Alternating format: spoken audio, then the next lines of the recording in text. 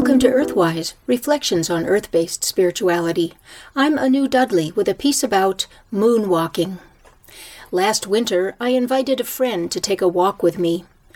Being a town person, however, she was hesitant because I live in the woods off the grid, and I was proposing to take that walk at night. "It's dark out there," she protested. "Not all that dark," I replied, "because there's a gibbous moon tonight. There will be plenty of light for us to see where we're going." "But there are no street lights, and besides, there's snow on the ground." "All the better," I answered, "because the snow will reflect the moonlight. I guarantee it will be a memorable experience." I had to coax her by giving her a flashlight to carry in her coat pocket, just in case.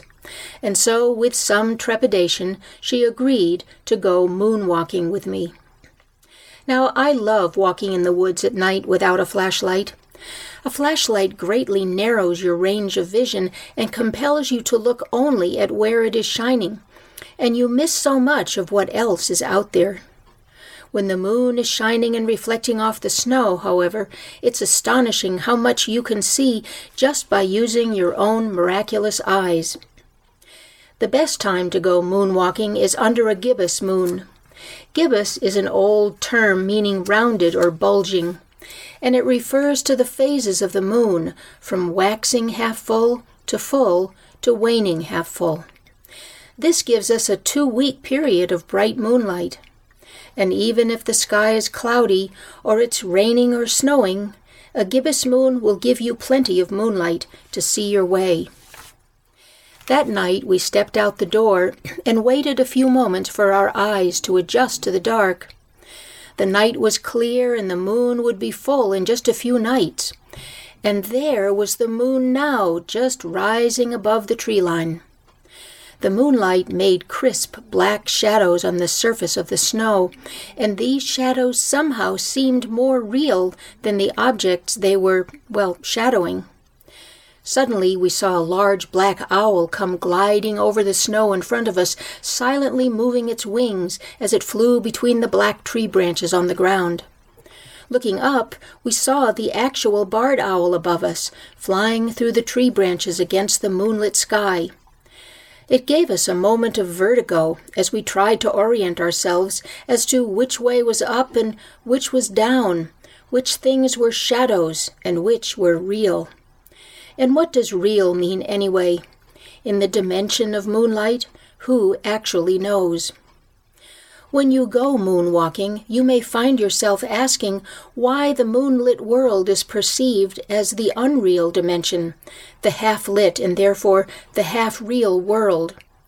When we go walking in moonlight, we may wonder why the moon herself isn't the prima matera, the first matter, the primary light. After all, in many traditions, it was the moon who gave birth to the sun, and she was the primogenitrix.